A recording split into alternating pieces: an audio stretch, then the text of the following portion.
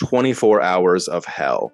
Israeli settler gangs terrorize Palestinian town under the occupation army protection. The Palestinian town of Huwara has been under constant attack since Thursday, October 13th. Groups of armed settlers that began to attack businesses, cars, people escorted and protected by the occupation army. It's a pogrom. Jews understand and know this type of behavior to be described as a pogrom, like the ones that were inflicted upon us. It's not just the uprooting of olive trees, it's burning agricultural fields, massacring tens of thousands of chickens. I saw Zionists responding on Twitter, "Oh, well, I didn't realize you cared about animals because part of Muslim tradition is to slaughter a lamb, use the meat to give to the poor." That's exactly the same thing as arson. Hello and welcome to episode 74 of the Palestine Pod, the weekly podcast where we break down the latest headlines dealing with Palestine from all over the world and bring you stories, commentary, and interviews with the aim of supporting the Palestinian struggle for justice and equal rights. I'm one of your hosts, Lara E. You might know me from Instagram as @GazanGirl, and I'm joined by my co-host, Mikey B. What's up, y'all? Mikey B on TikTok, Michael Schertzer on Instagram. And you can call me Mikey Intifada if you celebrated Sukkot by setting fire to a farm in Nablus and killing 30,000 chickens. That photo was devastating. What the fuck? Yeah. Like super duper, what the fuck? What is wrong with y'all? Every week, what is wrong with y'all? Before we get into today's episode, please like, comment, and subscribe if you hang out with us on YouTube. If you're listening on a podcast app, subscribe and leave a review. As always, you can find our full episodes and sources on PalestinePod.com. And if you want to get involved in the conversation, reach out to us at PalestinePod@gmail.com and give us a follow on Instagram @ThePalestinePod. I just want to share that we have 157 reviews on Apple Podcasts, and we are at a very stellar 4.9, which is so cool. Thank you guys so much. Because every time I say this, like, leave a review, and then I'm like, are people doing this? Like, yeah, they are. It's great. So thank you so much to everyone who has rated the podcast, who has written a really amazing review. I read everything. Michael reads everything. We've posted some of them on our website to share. And it's just really incredible to see the reception and how you guys are enjoying everything. I can't read. It's just amazing. I read them too, Michael. What does my shirt say? I don't know. It says This is Powell's books. Okay. Okay. Spotify also just started allowing people pretty recently to rate podcasts, and we are at a stellar 4.9 also there with 94 reviews. So it's just, thank you so much. So this article by Monda Weiss describes what's been going on largely in Palestine. It's called 24 Hours of Hell. Israeli settler gangs terrorize Palestinian town under the occupation army protection. So the Palestinian town of Huwara has been under near constant attack since Thursday, October 13th. We saw images and videos of groups of armed settlers that began to attack several businesses, cars, people in the town, and they were escorted and protected by the occupation army. Yeah, it's a pogrom. Jews typically understand and know this type of behavior to be described as a pogrom, like the ones that were inflicted upon us. Friday around 1 p.m., as Friday prayers were ongoing in the town, groups of armed and masked Israeli settlers began attacking homes, storefronts off the main road of the town, which connects Huwara and the surrounding villages to the city of Nablus. We saw them throwing rocks at passing cars, breaking windows of the stores, vandalizing storefronts, vandalizing vehicles, trying to set them on fire. And throwing stones, obviously cultural appropriation. After Friday prayers, dozens of local Palestinian youth from Huwara took to the streets to defend their town, to confront the settlers and the soldiers. And of course, the occupation soldiers fired live ammunition and quote unquote rubber-coated steel bullets, sound grenades, and tear gas at the Palestinians, causing a number of injuries. Part of the attack by the settlers included them setting Palestinian agricultural lands on fire. There is a video of this that you can see posted by the Shu'fat news agency on October 13th, 2022. Anytime Zionists burn agricultural lands of Palestinians, I can't help but think how not indigenous they are to Palestine. Because if you were indigenous to this land, why would you destroy it? It just doesn't make any sense. If you really believe this land to be yours and you cared for the land and you care for life, then you do anything you can to protect the land from any threat to the land, right? You don't become a destroyer of the land. But we see this time and again. It's not just the uprooting of olive trees, it's burning agricultural fields, it's massacring tens of thousands of chickens, right? For no reason, for absolutely no reason. And it's funny because in response to the attack on the chicken farm, I saw Zionists responding on Twitter, oh, well, I didn't realize you cared about animals because part of the Muslim tradition is to slaughter a lamb for one of our religious holidays and use the meat to give to the poor so that they can eat, right? Yeah, and that's exactly the same thing as arson. Yeah, and just mass killing for no reason. No, that's the same. It's the same. Several Palestinians were also detained during this confrontation. Palestinian was quoted in the Mondoweiss article as saying that what's happening in Huwara right now is terrifying and it's a sign of what's to come in the rest of the West Bank as the settlers continue their violent rampages on Palestinian towns like ours. Now, this incident is not isolated, right? We also saw the occupation carry out a full-blown siege on a Palestinian refugee camp, the Shu'fat refugee camp, in occupied East Jerusalem, where Palestinian residents of that camp were trapped for 3 days, some of them unable to receive critical health treatments, basic supplies like water, food, as the occupation enforced a very strict blockade on the camp, preventing anyone from leaving or entering. Locked down the camp because an Israeli soldier was killed on Saturday by a man who approached a checkpoint leading to the camp and opened fire. No, I believe it was neutralized, actually. A terror threat was neutralized. Or maybe just struck by a bullet. Who shot it? Who knows? Maybe one of them. Residents of the camp were reported as saying that there were a lot of individuals who needed medical treatment and were unable to go to hospitals in Jerusalem. There were a lot of individuals who needed dialysis, cancer patients who were unable to get access to their treatment because they were prevented from leaving. The camp is home to 140,000 people. Again, these people, not where they're from. They are from places that were ethnically cleansed by Zionists decades ago. And they've been living trapped in this endless cycle of statelessness and refugee-ness for decades. So 140,000 people living all on top of each other in this refugee camp in occupied East Jerusalem. And the trauma continues. A representative for Al-Haq, the Palestinian human rights organization, described the lockdown of the camp as collective punishment, which the occupation routinely carries out because they know that there's not going to be any repercussions for carrying out collective punishment. Now, of course, collective punishment is a war crime. It violates the Geneva Convention. It's a form of persecution that the apartheid state applies both in action and in law. But again, because Israel's never held accountable for its violations of human rights, they carry out this type of oppression routinely. So the Shu'fat camp is the only refugee camp that lies within the municipal boundaries of Jerusalem. Most of the residents of the camp have the so-called Jerusalem Resident ID, which is one of the categories of identity that the occupation has created for Palestinians. So it's different from the Israeli nationality and citizenship, and it's also different from the Palestinian Authority documents, and it's also different from the documents that individuals in Gaza may have. It's this extra category that provides them with different levels of access to different parts of Palestine. So in response to the siege on the refugee camp, Palestinians in the camp and in surrounding neighborhoods in occupied East Jerusalem have launched a general strike in protest.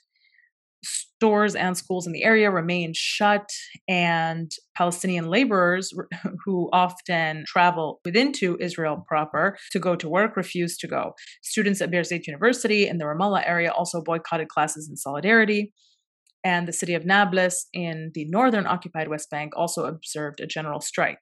Because the occupation relies on Palestinian labor, a general strike is one of the most effective ways that Palestinians can cripple the economy of the occupation, use their ability to withhold their labor to exact some sort of concession from the occupation. Tool that was used during the intifadas been a successful method for Palestinian resistance. It's one of many. So one thing to note is that the reason why the occupation is able to actually carry out this full-on siege is because residents who are living in the camp are fully encircled by the apartheid wall and only have 2 exit and entry points in the form of permanently staffed occupation border police checkpoints. So they literally live within a prison. Over 100,000 people, in order to exit or enter the neighborhood where they live, have to pass through an occupation checkpoint. A foreign occupying force is controlling their movement and access to their land. And when that occupation decides that they want to shut the whole thing down and cage over 130,000 people, well, they can. And they have. Yeah. Remember when they said they studied the Warsaw Ghetto so that they could do the same thing to Palestinians? You never want to study the Warsaw Ghetto from the other side. People in the occupation are like, we hate Kanye, but we love the Azov battalion. It's like, oh, you like the literal Nazi? Also, I mean, they took his bank account away, JP Morgan Chase. Not the best way to fight the idea that Jews control all the banks, right? Closing the man's bank account kind of fucks up the MO for us. They didn't discontinue the bank of Jeffrey Epstein, but maybe that's because he was a Zionist. You know what I mean? Who knows? Ali Abu Ni'ma and Maureen Murphy wrote in the Electronic Intifada on October 14th, questioning whether Palestine is on the brink of a full-scale revolt. We can't ignore the fact that there have been almost daily killings of Palestinians, especially young children in the occupied West Bank, leave alone the assaults that happen on Gaza. And that's taking Palestinians to a breaking point. You can't just kill like that without being met with some form of resistance. It's just not possible. You cannot break up our families and take away our loved ones in an instant and expect that this is how you're going to maintain living in your la-la land of a state. It's just not going to work. It's going to lead to mass resistance because you have made life so impossible for us to live and enjoy on our land that resistance is the only answer. 6 Palestinian boys have been killed by the occupation since the beginning of October. We're 2 weeks into October, and they've killed Faiz Damdoum, Mahdi Ladadwa, Adil Dawood, Mahmoud Sous, Mahmoud Samoudi, Osama Awadi. 17, 14, 17, 12, 17. They are systematically targeting our children. And doctors. There was a doctor in Jenin who was sniped. It's like their snipers only know how to hit journalists or doctors. Or children. Abdullah Abu Tin, a Palestinian doctor working at Khalil Suleiman Governmental Hospital, died after being shot by the occupation when trying to treat casualties during an occupation raid in Jenin. He was trying to treat individuals that the occupation had shot, and they shot him. And this is so common. This is like exactly what they do every time. They shoot at ambulances. I saw a video earlier this week of them shooting at ambulances in Jenin. Like if the ambulance manages to get to where the victims are, there are settlers who will cut the tires of the ambulance so that it can't drive off. Or the snipers will just shoot at the ambulance. Yeah, they shoot children, they shoot doctors, they shoot journalists. They call that the human rights trifecta. Yes. That's a hat trick at the ICC. I wonder if they even know that they're like meant to be aiming at people with guns, right? They're just like, hey, that's a press vest. That's good enough for me. And the resistance doesn't stop there. In Sheikh Jarrah earlier this week, again, because Israeli settlers, some of them armed, invaded Sheikh Jarrah and attempted to take it over on Thursday night, attacking Palestinian residents and their property. Palestinians from that community resisted as well. You can see a video of... I think it was in Isawiya as well. Isawiya was under attack. That's home to a friend of the show, Amro Falastini. And he posted footage of the youth responding to the raid by firing fireworks at the occupation soldiers. The children of Palestine are defending the land largely with fireworks. After the settler mob dispersed from Sheikh Jarrah on Thursday, the Israeli police fired skunk water on Palestinian homes in the neighborhood.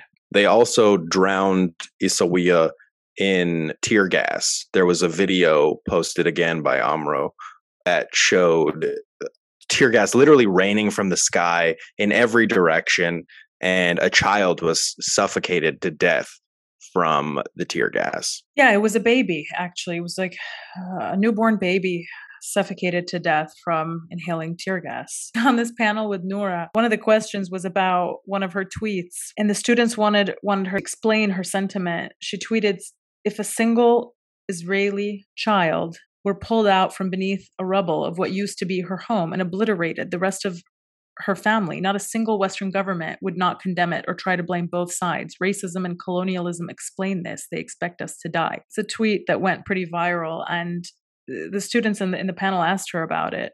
And she said, look, it's the logic of Palestinians are meant to die is something that we have to constantly challenge and face and deal with.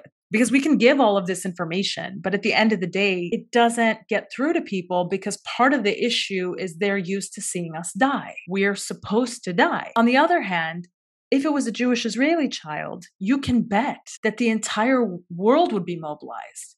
The US would issue statements. They would talk about it for weeks. They would invite officials. They would issue sanctions to the extent possible. They would do everything in their power to condemn such an act. Meanwhile, anything happens to a Palestinian, Blinken hits that podium and he's like, we're waiting for more information. It's like, what more information do you need? I saw a video of a Palestinian baby covered with respiratory masks and all this receiving oxygen. And we know that the baby died from tear gas inhalation from the occupation. What else do you need? These videos are all over Twitter. They're all over the internet. The Palestinian journalists are posting this for us to see in real time. I saw an attempted lynching of a Palestinian man during one of these settler attacks. They encircled him. They had these like iron rods and they were trying to literally beat him to death. That's the narrative that they're comfortable with. They're comfortable with the narrative of Palestinians dying. Anytime that happens, they are fine. But you flip it. These two occupation goons, like, okay, you went to birthright, you ended up dead. They are flipping out. There are people online, people in real life. I have a friend who said she overheard a conversation between like a bunch of occupation supporters, and they were like, Palestinians are killing Israelis all the time. And it's like, oh, word?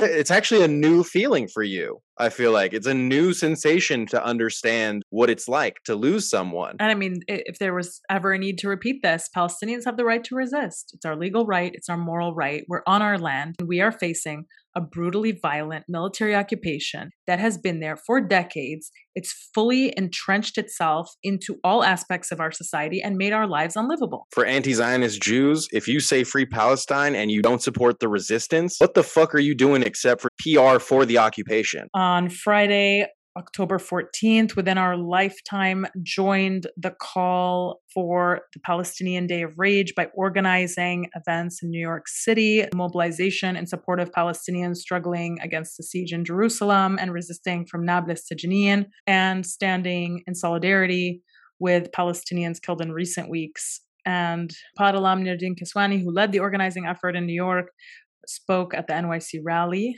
Nerdine also had an article written by another Pod alum, Heba Jamal, talking about how she is the most targeted Palestinian in the United States because of her organizing. She is one of the premier organizers in the US, and she sends grown men into full-on temper tantrums on the daily.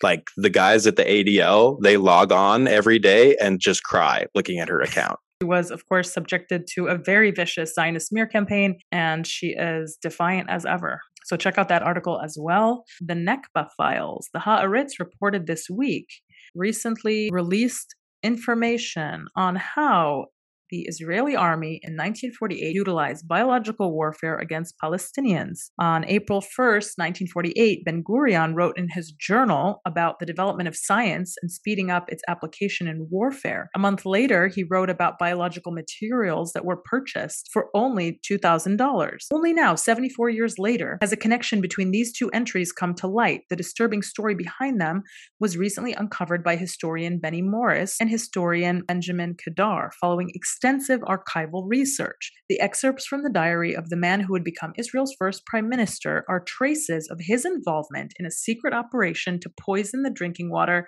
of Palestinians during the Nakba. So it wasn't just murder with guns then. They were like, we got to do a multi-pronged strategy of murder. Yes. And really, every year we find out something new about the Nakba, some new, grotesque, horrific way that Zionists killed Palestinians during the Nakba. And it comes to light because all of this classified information that the apartheid state has locked up in rooms in the walls of some government institution or hiding in some sort of, academic library or whatever it may be, released. And then somebody goes through them and it goes, oh, well, actually, they tried to poison all of the water of all the Palestinians. Oops. Yeah, well, it doesn't matter. I mean, Israel has a right to exist. It's the water that they would eventually take control over, though. So it's like, what are you doing? No wonder they're all so fucking dumb. They've been drinking that water. The idea to poison the drinking water of Palestinians was intended to prevent them from returning to their villages and from settling in so-called Jewish locales that would fall into their hands. This operation initially focused on the area between Jerusalem and Tel Aviv and later expanded to Akka in the north and Gaza in the south. And the evidence indicates that it included Jericho, Beit Mashir, and others. I heard Netanyahu entered the hospital. Yeah, actually, I was just going to talk about Netanyahu.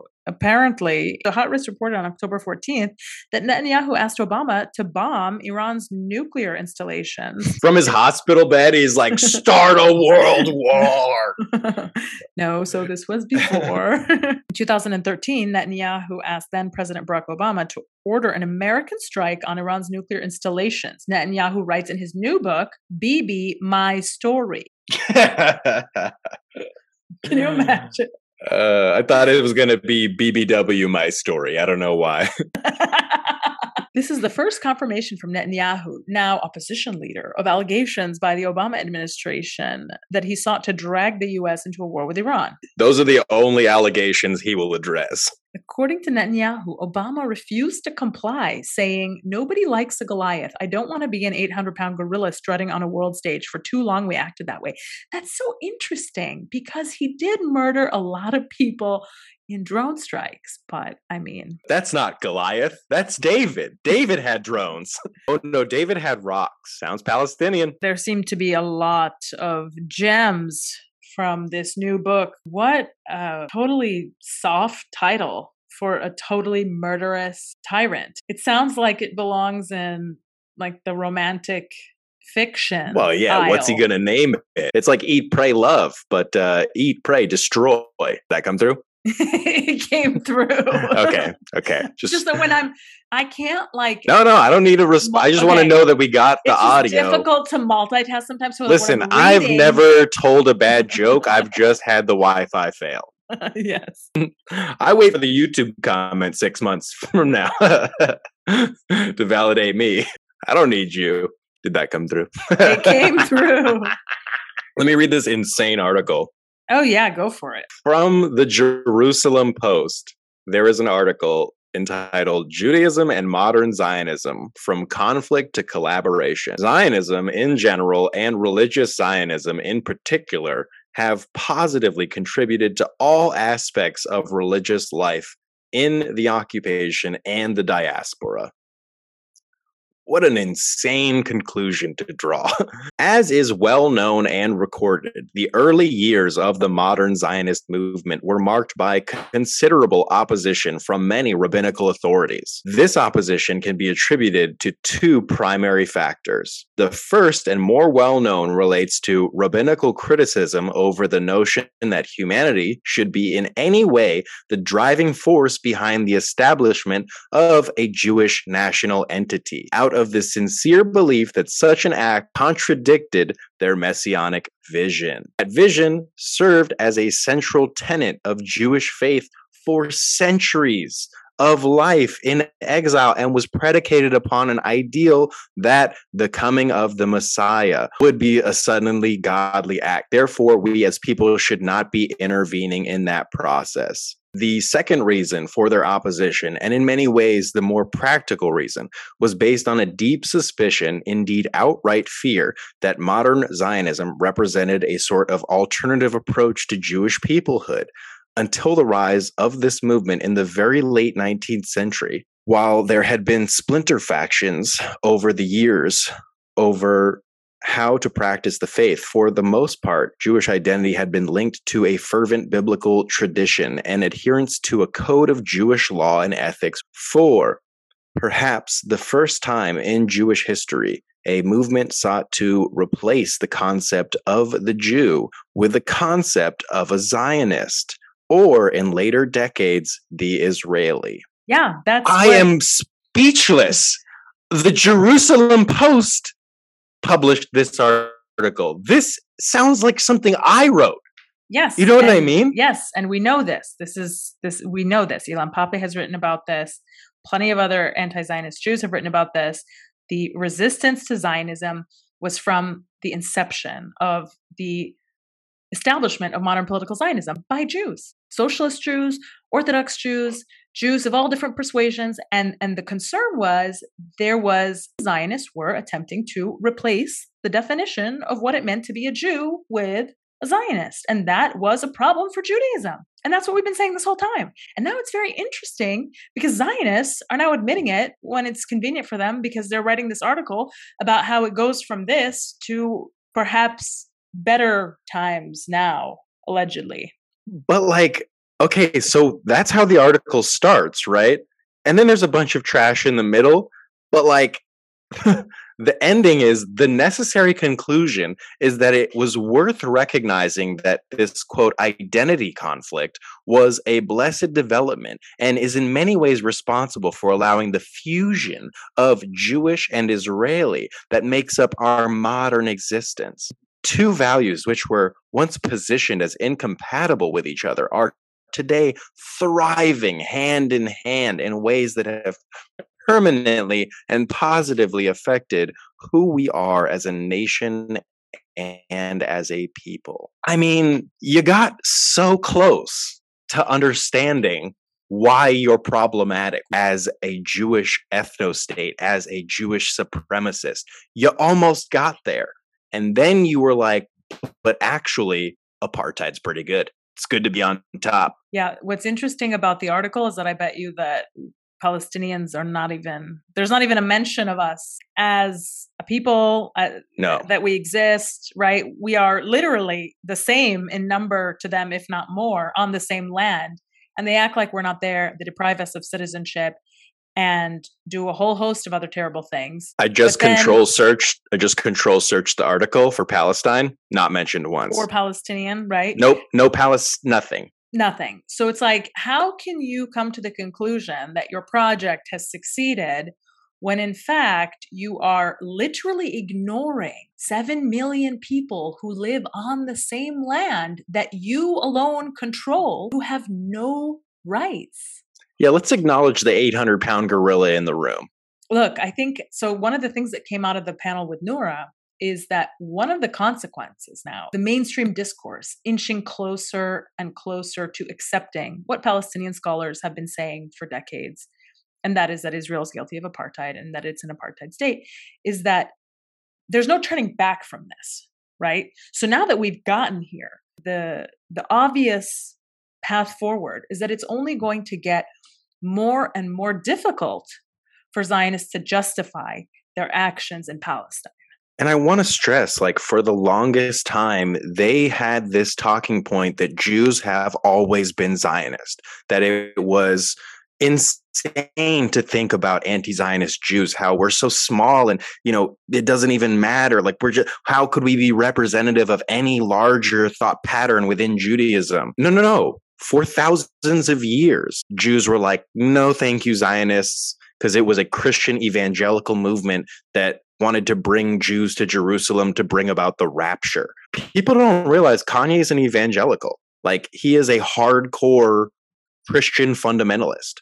And that is consistent that type of anti-Semitism is consistent with those types of circles. And they're some of the biggest supporters of the occupation. They wanted to bring about the rapture, and Jews for thousands of years were like, what if we didn't get raptured? What if we stayed where we were, actually? And then, just recently, now they're starting to admit that there is actually a little bit of variety of thought within Judaism, right? Just now they're admitting that, because it's like they're slowly conceding points. It's like what Steve Salaita said, like we should never give ground, because they have to give ground intellectually to stay afloat. And that's what they're doing every day, where it's like, oh, actually, there was some different opinions, you know what I mean? But now it's better for everyone. That's the conclusion that you wanted to get to initially, and you had to backtrack your way there with the actual facts. It's like the George Bush intelligence report, where he was like, find something with Saddam, we'll figure it out from there. Right. And then, Colin Powell was like, the vials. And by the way, these are the people who are telling us that Iran is a threat now. Well, they've been saying it for years, right? Yeah, there's actually a video of like every single president since like Jimmy Carter who's like, we've got to bring about regime change in Iran. It's like, that's actually the welcome note at the White House. Clinton was like, guess we just hit the wrong button. These were the early years of the drones, okay? We didn't know exactly where they were firing. We were just out here doing mescaline, having a good time. Like, sometimes you blow up a damn fucking pharmaceutical factory. It's an accident. You know what I mean? Shit, those people don't need the medicine. Thank you, folks, for listening to another episode of the Palestine Pod. You can find our full episodes and sources at www.palestinepod.com. Check us out on Instagram at @ThePalestinePod. Send us an email at palestinepod@gmail.com.